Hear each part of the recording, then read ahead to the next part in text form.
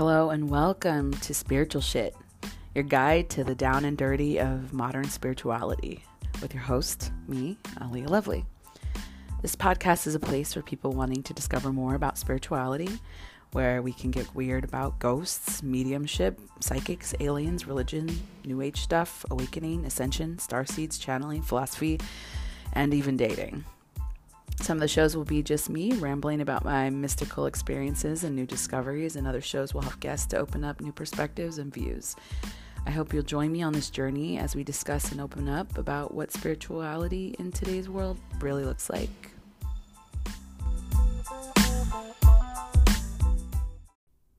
Courtney Beck is an author, channel, and healer from Byron Bay, Australia. She works with a team of spirit guides to channel information and healing energies to her clients worldwide. While she grew up quite anti-religious, Courtney had gifts that piqued her interest in the metaphysical.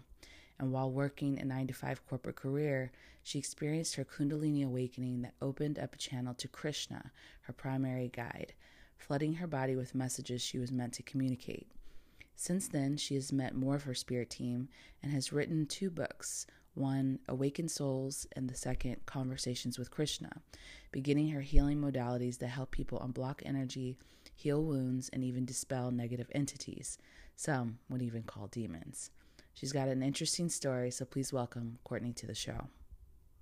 Hello and welcome to another episode of Spiritual Shit. Thank you, Courtney, for being on the show. Thank you very much for having me. I'm so excited because we're in Bali right now, but I know Courtney because she has been my healer and channeler over the past year. And so I've had a few sessions with her where she's kind of like knocked my fucking socks off. And I would say changed my life. Like some of the things that you brought to my attention about what I needed to heal and how to heal them have been incredibly monumental to my awakening and the life that I've experienced and making space for the things that I want to bring in my life. So it's been incredibly powerful. So it's so cool to be sitting in front of her here today. You guys can hear it in my voice. So please tell our listeners a little bit about what it is that you actually do. Yeah, so I predominantly work with spirits, and how I would best describe my work is that I work with spirits to help you live your best life. So like we have experts here in the real world, I work with about 4 or 5 different experts in the spirit plane, and we basically help people remove their blockages, traumas, sometimes demons, so that they can go on and do what they need to do. Yeah. So she's got about 4 to 5 of them that she works with. Krishna being the first one. She's got a book out called Conversations with Krishna. Yes. And then you work with Isis. Yes. And then Maria. Yeah, I have like a badass Aztec healer called Mariana. Uh-huh. There's a white witch called Mara. We sometimes work with Kali. Mm-hmm. Who's Kali? Kali Mata. So she's one of the Hindu okay. deities. So we tend to work with her when we're pulling something dark out of somebody. But yeah, I mean, every now and again we'll have different spirits join us. Like I was doing a healing the other day where a plant medicine spirit came in, and he had the girl that we were working with. She's having problems with her hands, and so he had her hands in clay pots with this beautiful mixture. So it's always a wild adventure for me because I never know who is going to turn up. Right. So we have a lot of people who listen to the show who are new to the spiritual world. So we might have to break it down a little bit about how that works. So you work with Krishna. Krishna is the Hindu deity of love, compassion, and tenderness. So I joke that he's like my spiritual father. He's just a beautiful blue being that's full of love. Yeah. And then you work with Isis, who is? Isis is an Egyptian goddess, and she is like the ultimate mother figure. And then the other 3, which we just kind of went through. Yeah. So when you work with these people, if someone were coming to you and had a session like I did, what is it that you facilitate? How do you see them? What is the session like for you? Yeah, so this can be a bit for people to get their heads around, because I think a lot of people when they go for a healing expect to be in a room with somebody and to have their hands on their body. Whereas when you work with us, we're not actually on the phone with you at the time. What we do is we organize a time with you where you're not driving a car in case you get really relaxed, and where we tune in to your energetic body. So basically where I go is I go to a rainforest in my mind, and I meet my spirit team there, and we work on this beautiful white stone healing table where we meet you there, and basically it's your intention to receive the healing that allows us to connect with you. So what can be strange for my clients is that they can feel, tingling, they can feel things being pulled out of them. So whilst we're not in the same room together, it can be a very physical experience as well. So are you operating in the astral plane? Yeah, you could probably call it that. Okay. Yeah, I mean, I think there's so many different words to describe, the other worlds. Across the veil. Yes, yes. So I try not to complicate things. Yeah. So for me, it's just in a rainforest. Every now and again, it'll change locations. But yeah, it's always in the spiritual plane, in a very safe space. Yeah. So I had a healing with her, and there was, we happened to do it over video just one time. She doesn't do that, but we did it in this particular case. There was a reason. And I could feel physically what was happening, even almost before you would say it and speak it out loud. And I was like, what the fuck is she doing to me? What kind of witch medicine is this? This is insane, just to open up even like being someone who's super open into those kind of things. I was like, this is something else. I don't know what this is, but I'm here for it because it's weird and I like it. So when did you first know, or when did you first hear from Krishna? Like, did you have voices before? Channeling is different in energy than mediumship is, and where you receive it, because it's more psychic than it is, I don't know, entity consciousness maybe, but, maybe you should describe that.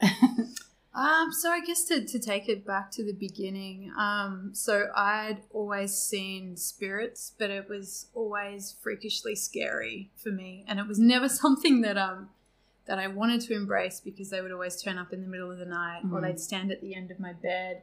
Like the movie. Yes. And I have this really strong memory of this man turning up one night in a black coat, and he put snakes in my bed. And I was like, there's no fucking way I'm like getting on board with this. So I How old were you? For as far back as I remember. And I think too, like, now that I think about it, like, I've got trauma in my childhood, and I think I would unconsciously go into the other planes to probably escape the real world. That was kind of a coping mechanism for me. But yeah, I always remember seeing spirits like floating down the hallway and things like that. It was only when basically I ended up choosing a really logical career in the corporate world, and I'd gotten to my dream role to a director level, realized after pinning all of my hopes on it that it would fill this hole within me, that we weren't going to get even close, that I was going to walk away. And so I had strategically just started meditating in order to try and figure out what I was going to do next. And so every morning I would go out on a run, and then I would come back and I'd just do a 5-minute meditation just through that app called Calm. So like very mainstream, nothing crazier out there. And I was sitting there one day after a very normal morning, and I felt a spiral activate up through my spine. So I had what people will call a Kundalini awakening. And I felt like there was someone else in my body. And I went and had a shower because I was a bit cold after being out for a run. And I had this moment where I looked down at my body, and I heard in my head say, "So this is the body that you've chosen." And it was just like, what? What? Wait, so let's back up for those people who might not know what Kundalini rising is. Yeah, so I would see Kundalini as, so how the spirits show it to me is they're almost like two bright green snakes that sit at the base of our spine. And it's like an energy frequency, I guess, and it can prompt people's awakenings to come about. Kind of like that symbol, the health symbol. Yes. The snakes that go up. Yeah, okay. Yeah, so often I'll see people with snakes at the base of their spine, and often the snakes are sleeping, and that tends to mean that the awakening hasn't happened yet, that it's coming. Yeah, yeah. Okay, so Krishna said, this is the body you have chosen, and then you were like, what the fuck? Yeah, and then I had all these weird food cravings. Like I was craving Neapolitan ice cream, and then I had to go drive somewhere that day. I was really excited to drive the car, which is not an exciting thing for me to do. And Neapolitan ice cream is gross. Yes. Maybe not for the spirit. Yeah. They were like, I'm digging this. Let's get some of that. And I remember going into my now wife, Jules, and saying, I think there's someone else in my body. And Jules was like, okay. And she's the most calmest, beautiful woman in the world. And she just said, let's just roll with it and see what happens. Yeah. And I felt too that my arms had been lit up in golden light, and I just felt this urge to write. And so I ended up sitting down at my laptop and just poured out what would end up being the first 4 chapters of the first book I wrote. And it was really strange. It was all about the creation of the universe. And we were going out for dinner that night, and it happened to be at an architect and a yoga teacher's house. And I said to the yoga teacher, just for an outsider's perspective, can you just read this and tell me what you think? And she was like, Court, this is Hindu cosmology. Where the hell did you get this? And so I pretty much... Did you have any contact with that beforehand? No. Yeah. So I pretty much came out of the womb like anti-religion. And I now know I've had a lot of lives where I've been persecuted. So I went to a religious school. I never wanted anything to do with religion. I'd argue with the religious teachers at school like I was a brat in that respect. And so I ended up asking, who is this that's speaking to me? And I got Krishna, and I was like, who the hell is Krishna? and since then, my life has been filled with Hindu deities. Wow. Yeah. That's incredible. Yeah. So, like, what from a Western perspective, like, what did you think about that? Like, how did you integrate that into your day-to-day? Oh, I was like, why did you choose a white corporate girl from Sydney? Like, where is the logic in that? Like, why me? And now I know that, God, this is going into a whole other area, but I know that I originally came from Sirius, which is the planet they believe that Krishna came from. Yeah. So it goes like way, way back. Yeah. But it's gradually made sense to me over time. And before I left the corporate world, when I'd really had jack of it, and it was almost like I had no filter anymore. And I was just at that point where, you know, when you start to rot slowly inside because you hate your job that much. And people would say to me, like, if you weren't doing this job, what would you do? And I'd say, you know, almost whimsically, I just want someone to give me a lab where I can learn all the information in the world and then just share it. Boom. And people would just be like, what is she on? And everyone would just give me blank face. They wouldn't know what to. They're like, that's not a job. Yeah, but I got my wish, because that's kind of what channeling is that you can tune into divine sources and ask questions. And so essentially, like, my job in the simplest terms is a messenger. You're the mailman. Yes. Yeah. Sometimes I get shot. Yeah. That's perfect for the analogy.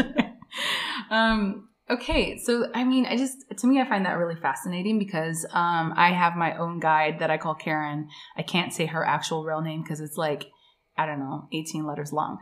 But like, when messaging is kind of coming through, feeling that essence of a download, I've been telling some of my clients, like, do automatic writing if you want to see if there's a guide talking to you or not. You'll start to see the difference in your handwriting. Yeah. You see the difference in the voice, like kind of the voice texture. I don't know if that's the thing. And in order to like kind of awaken that. So I would love for you to give us your weirdest story interacting with Krishna and possibly a client, or like the weirdest interaction that you've had when you were learning about it. Like, you're like, I don't know, was there a moment where you're like, I can't do this, or this is too weird, or something like that? The moment that comes to mind is, so I've always been told that my work would be centered around 2020 and that this is a ridiculously important year for our planet. And I remember driving in the car one day and getting told that 2020 we would experience, you know, more natural disasters, and that essentially the world would be going through what the spirit world really politely calls a rebalance, which is a nice way of saying the earth is going to take back her power. So when that all happened, I'd been told that we were going to have more fires and things like that. And my instant reaction was to want to stock up our cupboards and our basement with like cans of food. Yeah. You're like a bunker person. Yeah. Yeah. So like I do go between that, you know, back and forth. But yeah, I was going to say, like, on your comment with channeling and how it sounds different, if you look at Krishna's writing and how he speaks versus how I speak and how you're listening to me now, it's it is so different. And I think that's how you can tell, is that it's almost like a strong flow of water that comes through you, and it's so fast. I find that there's no way I could come up with the words that are coming through, and often I'll get words and I have no idea what they mean. Is it something that comes on command? Is it something that you have to center first, or like, does Krishna want to talk to us now? Oh, we can do. Yes? Yeah. Okay. So Courtney's going to get centered for a second. I'm just closing my eyes.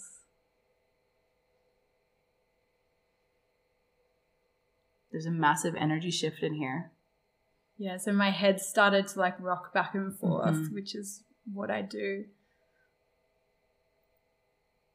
He said, "Thank you, Aaliyah. Thank you so much for inviting us here today. We are so pleased and proud to be here."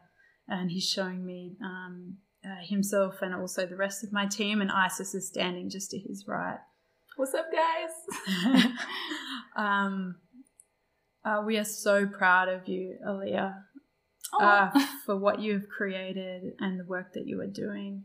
You are like a river and a body of water that it's carving its own path, and this is all we could wish for you. This is all we could wish for any human being, is that they are able to come to this earth and to express themselves in the highest possible way and means.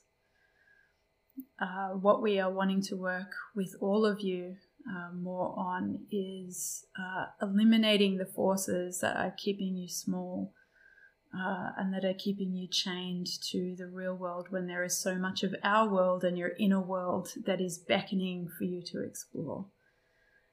If only we could hold you for a second, for a moment, for a few minutes, so that you could see the beauty that lies within each of you. For none of you are special. You are all special in our eyes, and each of you have a purpose that you are here to fulfill. And this is what we wish to support you on. What we wish for you to know is that all you must do is ask for our help and our support. All you must do is call our names or call on the names of your spirits. And if you do not know the names of your spirits, then say, "Guides, please help me." For it is when you ask that we are able to step forward and allow you to tap into and seek our powers. He said, "Is that enough for you, Aaliyah?" Yes. They have a really good sense of humor. Yeah, that's amazing. Your accent almost changes a little bit too. Like that's cool. Like, I've not seen you do it like that in person, so that's so neat. That's beautiful. So like, thank you, Krishna, thank you, Isis, for being here. First of all, so cool and honored. Thank you so much for allowing them to come through. Do you ever get from other people, naysayers or whatever, they're like, "Oh, she's possessed"? Probably. There's probably a lot of people that think that. Yeah. I've lost a lot of friends along the way. And I think that just comes with people like to know what they're dealing with. And people are really comfortable when you're being your most predictable self and the person they've always known you to be. So when you break free from that, it's really scary for people. Like, to give you an example, a few years back I stopped drinking alcohol for 3 months, and people stopped inviting me to things because they didn't know how to interact with me when I wasn't drinking. And I've never been a massive, well, actually in the past I used to be a big drinker, but I think it's really hard for people when they don't know how to peg you anymore. And I think when you go through this process, you can experience a pretty big shedding of lots of parts of yourself. And friendships seem to be something that happens with that. Yeah.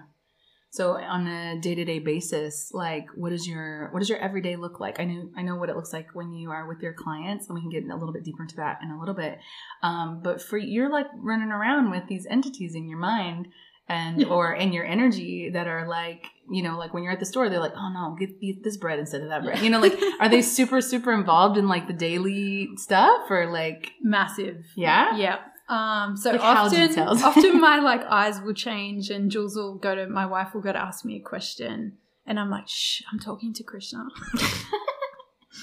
So they're always all around me. So I'll often have I mean, Krishna is always there when I call on him. And this is something that's good to know about spirit guides, is that we can often feel bad when we ask for their help, because we're like, oh my God, you must be doing something so much more important than like what I need help with. But they're not limited like we are by our physical bodies. They can be anywhere and everywhere all at once, and they're limitless. So like Mariana, who's my Aztec guide, she's quite athletic, and her and I were in a past life together, and we were actually like lovers in that past life. So she showed me like images of her and I together, which is fascinating. Interesting. And she used to take a lot of pleasure out of making me blush when we first started working together. But she's like very athletic. So when I go to the pool, because I'm working at overcoming, you know, some of my fears around water, because I've had some past life drownings, and yeah, she'll actually be my swimming coach. So she's teaching me how to swim. But they can be as involved in your life as you want them to be. Like I'll ask them for cooking advice. I'm like, how much oil should I put in this? Yeah. So they're there for like the little things. They're kind of like family. Like if you've got a really good family group around you, and that can be, you know, by blood or the friends that you put around you, they are there for you for everything. I find that so fascinating, because I know my grandma is one of my guides. But Karen, the one that I talk about the most, she's the most prominent. And I'm like, maybe there are other people there and I just don't know their names, and I just kind of put them all into one. But definitely super prominent, and like, very, very easy detail stuff. Like I walked into my apartment, I was kind of bummed because I was like, oh no, like I like my apartment. I'm going to move and pack all my stuff up, and I'm going to Bali. Yeah, I'm going to Bali, but I'm going to miss my little apartment. And Karen was like, but this is a single person's apartment. And I was like, oh, so good. Oh, girl, you're right. Damn it, Karen. You know, like it was just kind of one of those weird moments. She always comes with these little bubbles of information that in the moment I'm not thinking that way, you know, so it comes out. So I know it's somebody else. The way you describe it, like, I mean, you know, we don't know who's listening to this show or whatever. People can be like, oh, she must be schizophrenic or whatever. Yes. But with people who are schizophrenic also, I feel like we just misinterpret what possible gifts that they could have, and we call it disorder. We pathologize it. Yeah. And some of these people have like enormous amounts of gifts where they're able to channel quite a few people or entities at once. And yeah, maybe it's on some level there is some dysfunction there, but like there's also a lot of gift in that. Like the way that we look at, you know, autistic people, for instance, like Absolutely. Incredible gifts there. And they don't have the same. I met a girl who's, she's autistic here. Really, really cool girl. And she does not have the same filter of caring about what people think of her. She doesn't read social cues. And so she was like, I actually think I'm better off without it, because you guys seem really like messed up about this bullshit. And none of, you know, and I'm like, you got the better end of this. Like, trust me. So in that way, the things that you're coming through, like losing friendships and losing family members or people that are not in your own understanding. Have you just gotten to a place where you've learned to love your soul family more? Yeah, absolutely. Not more, but yeah, absolutely. I mean, I have a couple of, you know, I obviously have my wife, Jules. We've got a daughter, Bella, who's beautiful. And then I have a couple of really close friends who tend to be people who understand this space, because I just feel like I can, I guess, be myself around them without having to filter or to think about how the hell do I explain this. So no, I've been really lucky, and I believe that when people fall away, that it leaves a space for other people to come in. Yeah, so. That's beautiful. All right, so now we're going to get into the down and dirty, the point of the show. I would love to know about the scarier aspects of your healing, or the things that might have been, you know, because there's a lot of people that talk about, you know, don't open the door, and there's demonic possession and this and that. And even myself, I don't know how I feel about demons per se. I know that they're low vibrational entities and things like that, but I know that you have dealt with them and pulling them out of people and people who have been suffering. So I'd love to hear the darkest, weirdest, like side of what that looks like. Yeah, absolutely. So it was really interesting when I first started coming into this work. I only really wanted to do the light stuff. I was like, come to me with your minor problems and let me fix those. And then I started getting people who were dealing with a lot of darkness. And I remember saying to Krishna, like, isn't there someone else whose purpose it is to deal with the dark stuff? Like, can I not just do this? And he said, you know, Court, you, like, think of yourself as a gardener. If you're a gardener, you can't go outside and garden and never get your hands dirty. You have to get your hands dirty, and you've got to know how to work in the light and the dark. And so that was kind of where my training started, where I was like, okay, Dad, I'll do it. And, you know, I'm really lucky. I've got such an amazingly supportive team, and I feel very safe with this group of spirits around me. But yeah, I mean, every now and again we do come up against things that are very dark. And probably the scariest story for me personally was I was working on someone one day, and they definitely had I see spirits all the time. Spirits are like, I see them as much as I do regular people. So they for me are just kind of part and parcel with doing this work. Whereas what I would call a demon is like the darkest. They're like quite literally what they are like in the movies, how they're expressed. And so I was working with someone one day, and they had a demon in them, and you can see it in people's eyes. You can look at them and you can see that the person that is supposed to inhabit the body is not there. There is something else sitting behind those eyes, and you just got to look at them and you can generally tell. So I was working on her, and while we were doing the session, she started like thrashing around. Like exorcist stuff. Yeah. Well, this is like kind of probably like a quarter to a half of what I do on a daily basis. So she started thrashing around, and then she said, "He doesn't want you to do this." And I was like, okay. and Krishna and Isis would have just told me to hold, because my job is the observer. I'm not the one that is pulling this stuff out. My job is to communicate what's happening so that you know what's happening. But this is where it got a bit dicey that day, is that as we were working, and this was an in-person session I was doing, which I don't really do anymore, but I had my hands on her, and whatever was coming out of her went out of her and went up my arm, like in through my hand, up my arm, and I had 3 claw marks appear on the inside of my skin. So not on the outside like a scratch.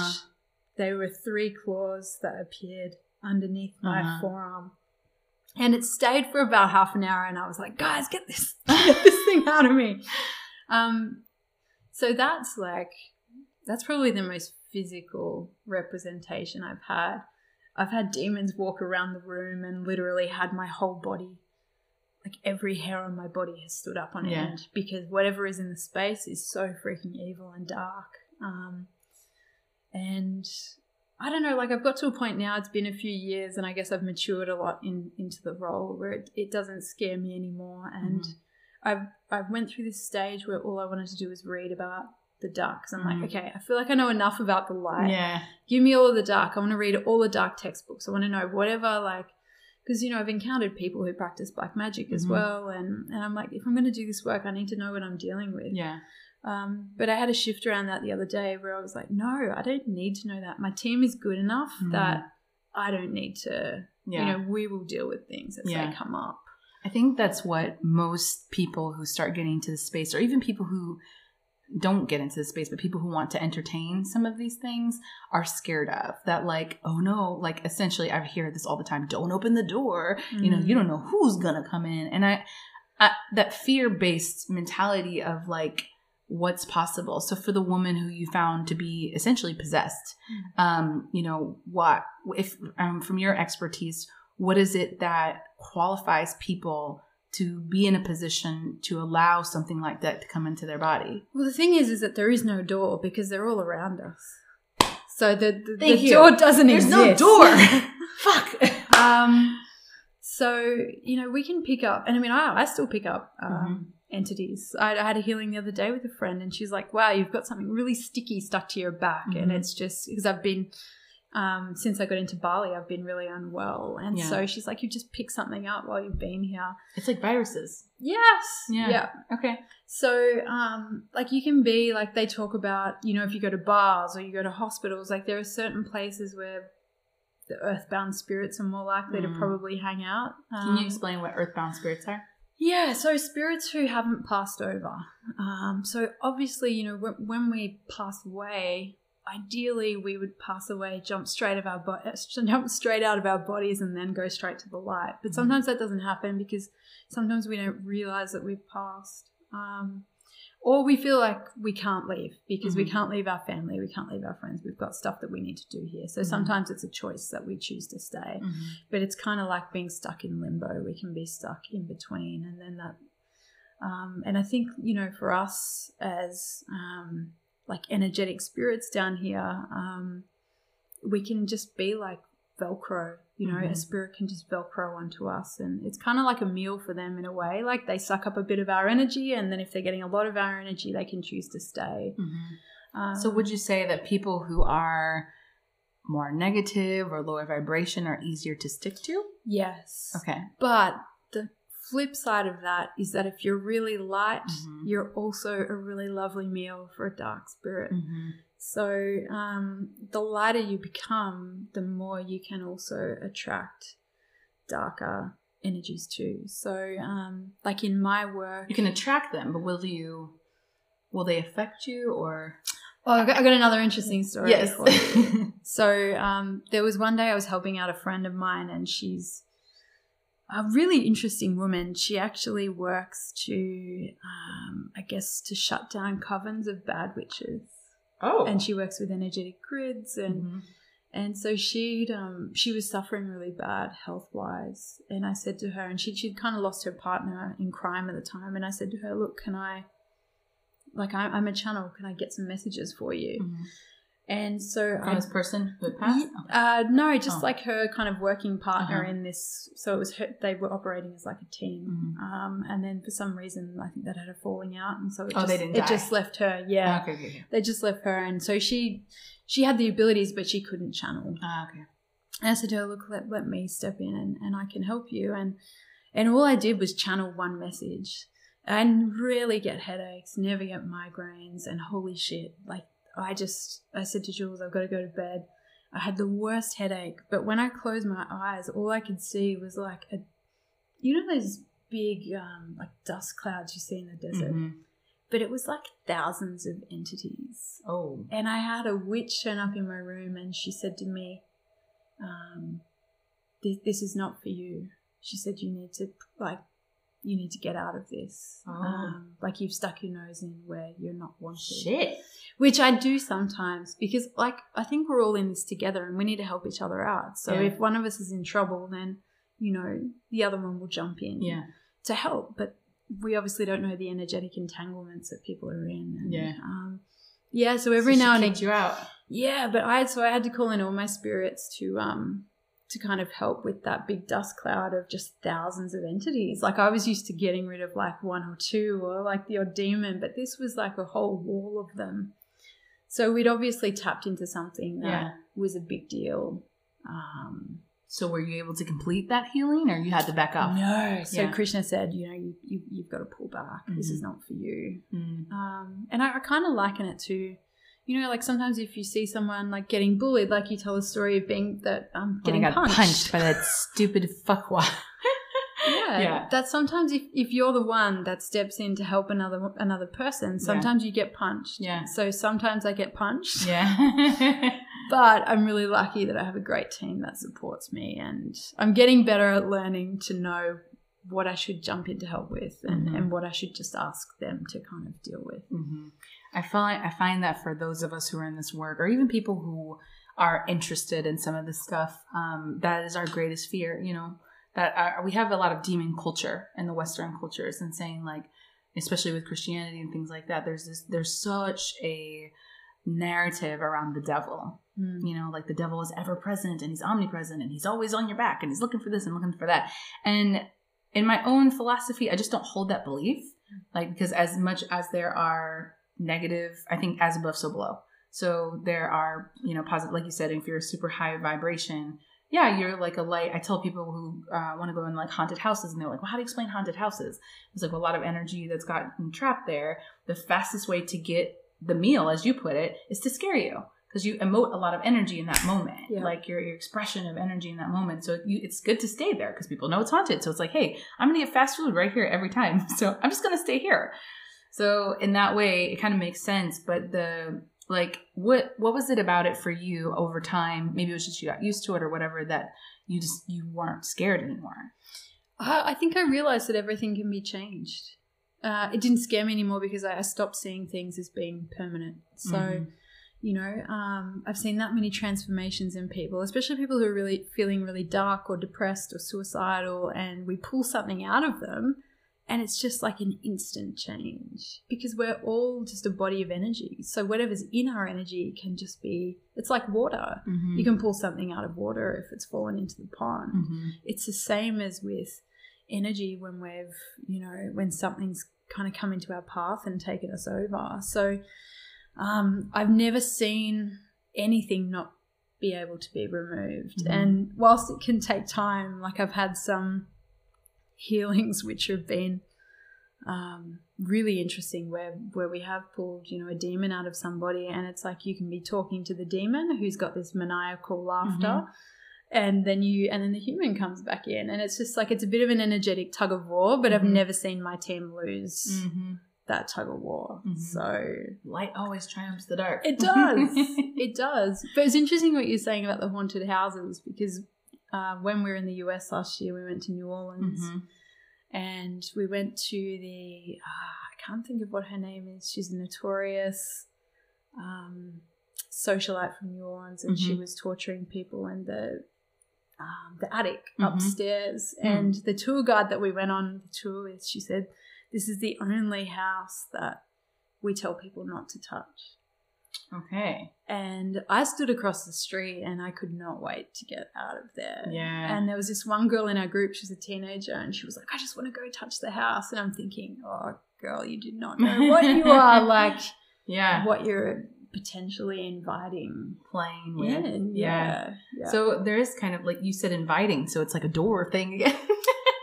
But like, you know, in every case, when someone expressed some healthy curiosity about the dark, is there something about someone's particular personality that will attract them to those things? No, I think it can. I mean, obviously, if we're really dark, I mean, I think some people will invite it in. I think some people are interested in. Whilst there are some people who are drawn to the light, there's also those who are drawn to the dark and want to draw from kind of the power source that's happening there, because like there's power in the light, there's also power in the other end of the spectrum too. So, I mean, some people can invite that in, but I think it can happen to any of us. Yeah. Once you invite it in, can you kick it out? Oh, 100%. Yeah. And that's where I think it stops becoming so scary. And I think when you're aware of, like for me personally, if something has stuck itself to me, I notice that my thoughts change instantly. Like I'll start to, I don't know, like probably the biggest example I can give you is like I was driving through. So when I'm out driving in the car, apparently that's when I'm most vulnerable to like picking up stuff. So I'm driving in the car and all of a sudden my thoughts go really dark and I see like a horror film, my body being put on like a meat hook. And I'm like, oh, that's not a Courtney thought. That's, you know, something's come in. So then it's just a case of me asking my team to come in and to pull it out. But like that's what I say to a lot of the clients that I work with. Like if your thoughts are dark, like we're not naturally dark as humans. So if you're going to really dark places, something is interfering with your energy. It might not be a dark spirit. It might be trauma, you know, because I think when we store all of our traumas inside of us and we don't ever really get the chance to deal with them, you know, that stuff, it's like food, it can rot, like it starts to rot us from the inside. So it can be sort of one of those things. It's either trauma or energy, really. Yeah. So people who've suffered with a lot of trauma who haven't dealt with it, does that affect their vibration? Absolutely. Yeah. And it also holds us back a lot from stepping into what we were born to do. Yeah. That's so interesting. So, like, I want to go, now that we've talked about the scary parts, like, what are the really amazing parts? Like, you being able to bring into these spirits, like, when you're walking around day to day, like, do you see other people's guides? Like, are you just kind of like, because sometimes I see other people's guides and I'm always like, should I tell them that they have, like, maybe they'll be freaked out, never mind. But, like, how present is it for you? We're just trying to get in a picture of, like, what is your with you're in front of me right now. Like, okay, do you see who my people are? Like, are they hanging out? Are they trying to talk to you? Because I'm obviously like closed right now. Like, how does that work when you're at the grocery store? Do you see like the entity hanging over someone's head? Like, yeah, like I'm good at being in muggle mode to the point where it's like a bit of a joke with my family that I can be a bit like Teflon, like things will just pass me by and I don't notice them. Yeah. So, I mean, I'd personally try not to tune into other people's energies because I believe that we should have our privacy, and I try not to get in other people's heads or to kind of see what's happening for them. So you learned how to turn it off. Yeah. How I learned, I don't know. I couldn't probably tell you how but then, you know, I had a healing yesterday and I was told that I'm never actually switched off. And then apparently when I sleep, I astral travel. Yeah. Because I always wake up tired. I never wake up feeling like amazingly rejuvenated. And it's because I'm working in my sleep. Yeah. Have you had a physical or like one that you can remember of an astral projection? No, I get that feeling a lot where I come out of my body and then I fall back in really dramatically and I wake up. But yeah, my you don't grandma. Remember the other part? Pardon? You don't remember the other part? No, but my grandma, who had these abilities as well, she could astral travel. But yeah, I've never developed that. Yeah, this is something actually, we had an episode, I can't remember the number of it, where we talk about astral projection pretty much with Aaron Apke. And my first experience that I had it, I had what I would think or interpret as the Kundalini awakening, because I did that thing where I started to hear that really like, okay, so in astral projection, if you haven't heard the episode, you kind of start to go back to sleep, but it's before you're really asleep. And I started to feel my body, like my arms and everything raising. And I had done a little bit of research about it beforehand. So I was like, is this happening? Is it happening? But as my arms started to reach up and my feet started to reach up and I started to feel like I was leaving my body, I got really close to the ceiling. And then the loudest like went off and it scared the hell out of me. And I was like, nope, like take me back home, take me back to Kansas, you know, like it was just like instant. And I tried to get back in my body and I had like what felt like a seizure and it was right in the back of my back. And I was like, you know, like shaking back and forth, like boom, boom, boom, boom, boom.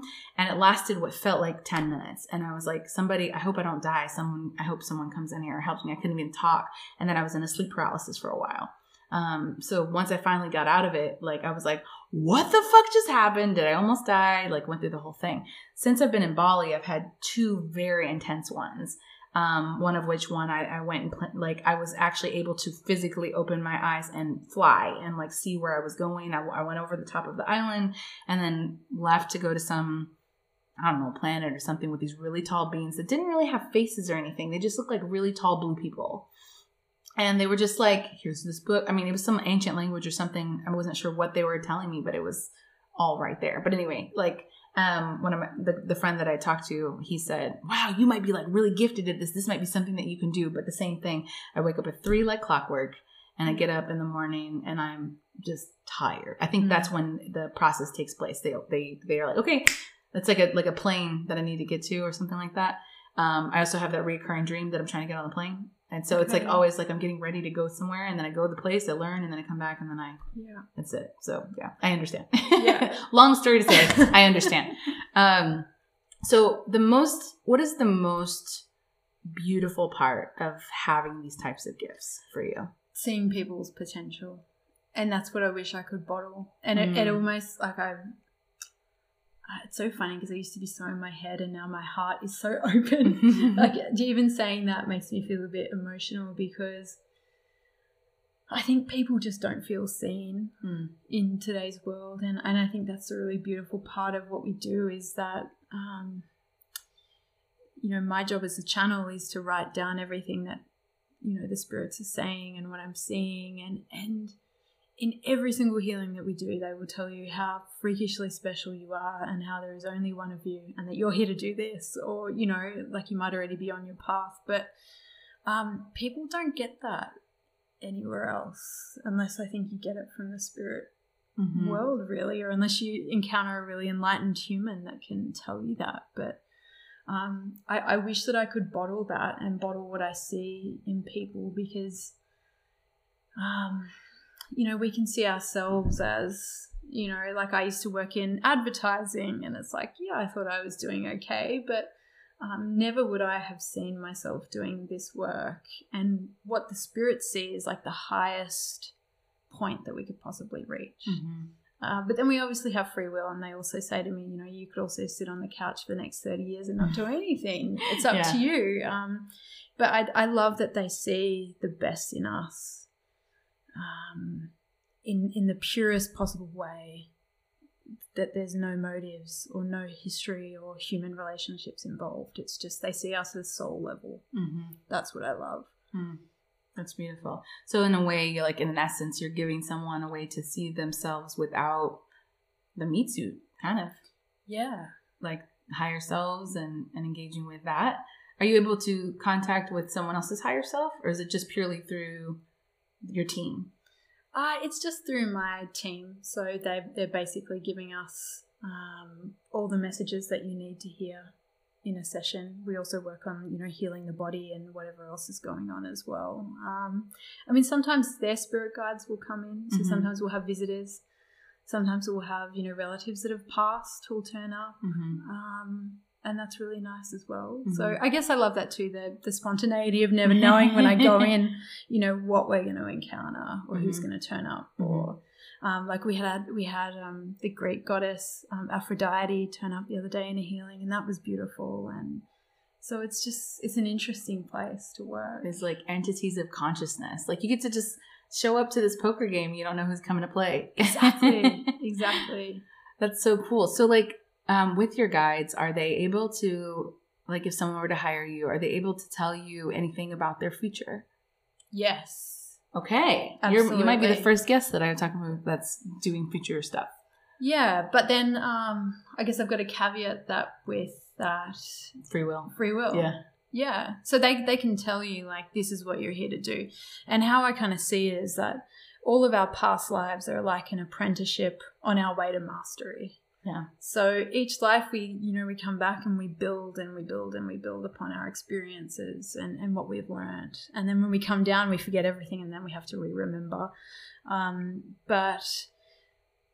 Like if you can look at the whole of our lives in the past, you can generally get a fairly good picture of what we're here to do in the future. It just tends to manifest in a different way. But yeah, I mean, free will always come into it, that we have a choice. It's like me. I've been shown what I could go on to do. It scares the shit out of me. What is it? Well, they show me on like stage with a stack of books behind me. Duh. And I saw that too. I'm like a massive introvert. So speaking is still, and like as a kid I had a really bad stutter. So like being on interviews for me is like something I've been working on in myself, because like there's a part of me that's like, what happens if you freeze? And even the idea of being on a stage. And I think that going through this process and working with the spirits has been such a humbling experience for me. I don't know. I think I just keep becoming more and more humble as the time goes on, that I think like, who am I to get up on stage and kind of talk about that stuff? It's typically, I feel like it's typically those who are most reluctant that are, I wouldn't say the most gifted, but people who have a massive gift tend to be like, why me? Like the ego, what is it? Melomaniac. I'm saying that wrong. The people who are like, oh, I am the guru and I am the healer, and they're really trying to push themselves forward. I often feel on an energetic level like, nah, brah, not you. But not to say that they don't have anything to offer, but there is some sensation, even for myself, like it's been 3 years coming of me like, I should do a podcast, but I don't know what to talk about. I don't know, like, who's gonna listen to it? Like it's just been, I've been super reluctant to come to that, and it's because it scares the shit out of me. And like usually if something scares the shit out of you, it's probably something you should try. Absolutely. I mean, not like if you're like scared of jumping out of a plane or something like that, but in your purpose of what it is that you're meant to do, it usually scares you, and not because you're really afraid that you're going to fail, but of how powerful you actually are. And it's like that kind of energy coming through is like, shit, okay, I'm not familiar with that. The whole world has always told us like, play small, be small, especially women, like don't go after this thing, marry the husband that'll provide for you, like, so for us to step into those positions of power or where we're going to be seen or something like that is in this lifetime, not with what we've been conditioned to do. And it's scary. It's like really scary. I want to ask you about your past lives. Yeah. One, you can just tell us about any of them if you want to, but I was curious of what past life is most closely tied to this life. Yeah. So I have one past life that is very real to me. And it's a memory of having my hands broken with a hammer where I was a slave to a master who is a family member of mine now. And yeah, that's very tough because we're often put back in, I guess, family groups with the people that are here to teach us. And so it's kind of hard to disconnect from that. And I think, so many of our fears that we have in this life are not even from this life. They're from past lives. And in reality, like ideally, each life would be a clean slate. Yeah. But then if you think of, that we're here and we keep coming back and we're, doing this apprenticeship, I guess there's the good and the bad that we carry with us. So yeah, but no, I have past lives that go right back to Egypt, and I have had like a crucifixion wound that would come up a lot in my right wrist, which I worked on with another healer to remove that. So that goes back to like biblical times. Yeah. So Courtney's read some of my past lives, and it's weird because I had a past life regression before about this Egyptian life that I've had. Some of you guys may have heard when my name was Claire Euphemia, and which oddly means Euphemia means well spoken. Like, isn't that weird? That is just crazy to me. Clear and well spoken. But my husband, or the man who bought me essentially as a slave, his name was Obed Domnia, and fell in love with me and took me away from this like highly abusive father. But you saw that life, like, and you were like, "Oh, your Egyptian life." I'm like, "Did I tell you that already?" And you're like, "No." And then my other life as an alchemist or something. You said you saw me as kind of like a witch, taken out and been chained up by my wrists and in particular. And I was like, man, I do have super weak ass wrists. Like my wrists are always bothering me. Chains are really common. Yeah. Because if you think of our past lives, it's like, if you think of the world's history and everything that we've been through, slavery was a huge part of our history. Yeah. So we remove lots of chains from people still, and it's like the body remembers all of those things, and it can result in physical injuries or like weaknesses, like you said about your wrists. And then when you remove them, the body seems to naturally fix itself up. But as far as the body's concerned, it's like, man, those chains are still there. Yeah. And they can stop people from moving forward. It was really crazy because in one of my lives you said that I was in maybe a civil war or something like that, some type of war, and I got shot on the left side of my head. That's right. And very, very strangely, guys, I went to the doctor maybe like 4 months later or so. I went to go get some checkups with a Eastern-Western, integral doctor. Anyway, and he's feeling on my scalp, like he's doing all the stuff or whatever, like we did acupuncture and whatnot. And he was like, "What happened to the left side of your head?" And I was like, "Nothing." He's like, "You ever been dropped, or did you have an injury there? Did you hit your head?" And I was like, "No, never. No concussions, no, you didn't get any blunt force trauma, nothing." And I'm like, "Listen, bro, I would remember that." Or maybe I wouldn't because maybe somebody knocked me out. But I said, "No." He's like, "Not your mom didn't drop you when you were little." I was like, this has been 10 minutes now. You asking me about my head. He's like, "There's absolutely an injury here on the skull." So he even made a note of it, and that he's dictating to the assistant that's there. And he's like, "Make a note that on the left side, there's been some type of trauma on the left side of it." And I'm like, "Listen, what is he talking?" I've asked my mom. No, never had anything like that. And then I go back and I'm like, I rewatched our reading maybe 2 months later and was like, "Oh, shit. She said that. Oh my God." So like weird shit like that, like starts to come up or pop up, that you start to recognize things that you harbor in your body from things that you may have not healed from past lives. So what would you say to people who because you definitely believe in past lives. It's a big part of your practice. Huge part of what I do. So for people who are like, reincarnation, that's some bullshit or whatever. Not that the show is to prove anybody anything. Like, this is our own philosophies, obviously. Yeah. But for you, like, why are you such a big believer in it? Because it comes up constantly.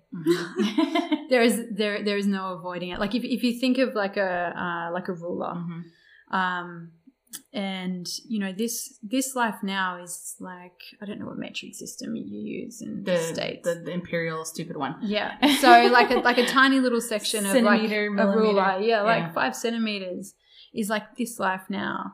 And then the rest of that ruler is like everything else that's ever happened to you before. So when we're doing a healing, of course, probably only a little bit is going to come from this life.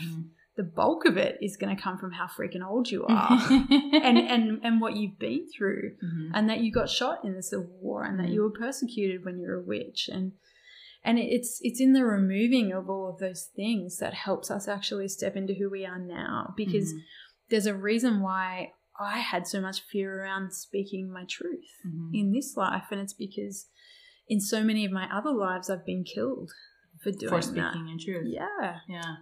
That's interesting. So when you have clients, do only the lives come up that you need to heal something from in this life, or can you see all of them? No. I would think of it as like an onion, and the layers of an onion. Like it tends to be the layers that we need to see first. So when we work, we always work on removing the things that will help you the most right now. So sometimes we'll get one past life that'll come up in like great detail, or sometimes there'll be 3 or 4, and we'll work on. So Mara, the White Witch that we work with, she's the one that primarily deals with past lives. So, and then something weird that comes up is that sometimes we can be stuck in our own past lives. So you know that movie Groundhog Day, where we like live the last day over and over again? Yeah. That can happen with past versions of ourselves. We can be like trapped in a loop on the last day of our lives. So we do a bit of that work too, with going back and releasing that. How does one recognize when they're stuck in a loop? Well, it's probably not something that you can feel. But when we go in and we release it, you will feel the relief. That something has been lifted. It's like, I worked with someone recently who always felt like literally like the weight of the world on their shoulders, like they were dragging boulders. And so there was this life where they literally were. That was their job. They were just dragging this rope, like carrying these huge boulders. And when we closed down that past life and we just finished it up, like wrapped it up, put it away, they felt like a physical release on their whole body. They just felt light for the first time. So we often don't realize how heavy we feel until the pain is gone, because we learn to live with such a high level of pain a lot of the time. Yeah. You just get used to how that feels. Yeah. And that's amazing. So in this life, those of us... Do you feel that there's a reason that, obviously we're all incarnating we're here, but in this particular time, because you had mentioned something being so special about 2020, those of us who come in, you feel like that's a reason why right now, like all the spiritual stuff is starting to come to the surface and people are interested and there's all this awakening going. Like, what's your take on that? What are you experiencing around that now about the clients that come to you? Is there a pattern there? Yeah, everyone is waking up. Everyone is experiencing, symptoms, or they're feeling like they're here to do something more than what they're doing now. It's and so like if you look at it in through like a Hindu perspective, they break up the chapters of Earth into 4 different chapters. So there's the first chapter where we're the most conscious, and then right now we're in like chapter 4, which I would call like the Homer Simpson era. Like we think that we're super evolved, but we're actually pretty asleep.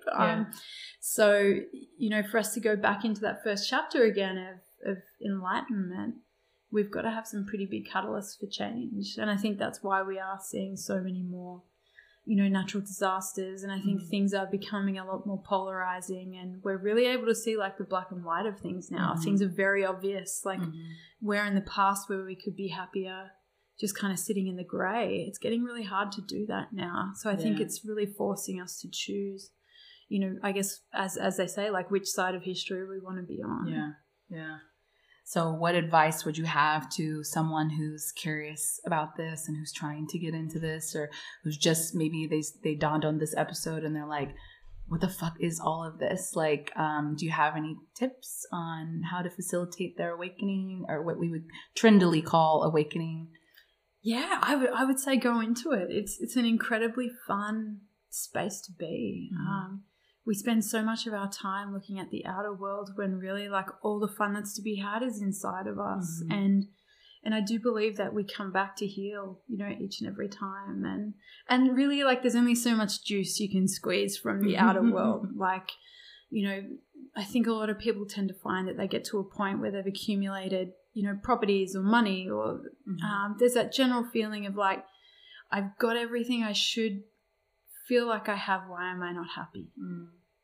That is generally the start of an awakening. And I feel like, my hairs have just stood up on my arm. You know, if you're at that point, then really the next part of the journey is within. So I do think that our life can kind of come in two different parts. Part one is we get everything out of the way that we feel like we need to in our most human selves. And then it tends to be part two is where we start to step back into the spirit and who we were and who we were born to be. And I would just say to go where your curiosity takes you, where you experience those little sparks of something is generally a good clue. The things that scare the shit out of you are a good clue, like whether it's past life related or it's the direction you're supposed to head in. Yeah. I think there's so many amazing healers out there, and, you know, mediums and channels, and make use of those people, find them, try out different things. And probably my biggest piece of advice would be not to box yourself into one modality. I think people always feel like they got to choose one thing, but you could never be contained to just one thing. Yeah. It's impossible. Yeah. So you might use a modality as a gateway, or I would see it as a gateway to everything. Yeah. So start somewhere, but then don't be afraid to kind of go down different rabbit holes, and to know that you can always call on your spirit guides, like you're safe. You don't have to fear the darkness. You know, that's what I've learned. So yeah. That's beautiful. Courtney, thank you so much for being on the show. Thank you so much for having me. So amazing to just have your beautiful light, and like that fact that we could like connect after being on opposite sides of the world. I only met you because someone sent me your name, and here you are. It's like, it's really beautiful. I'm really, really excited. You guys can hear in her voice the wisdom and the knowledge that she has to offer. So please tell people where they can find you. You can find me on Instagram at courtneybeck.co, and also via my website at www.courtneybeck.co as well. Amazing. So thank you so much for being on the show. And you guys, thank you guys for listening. We'll see you in the next episode. Bye.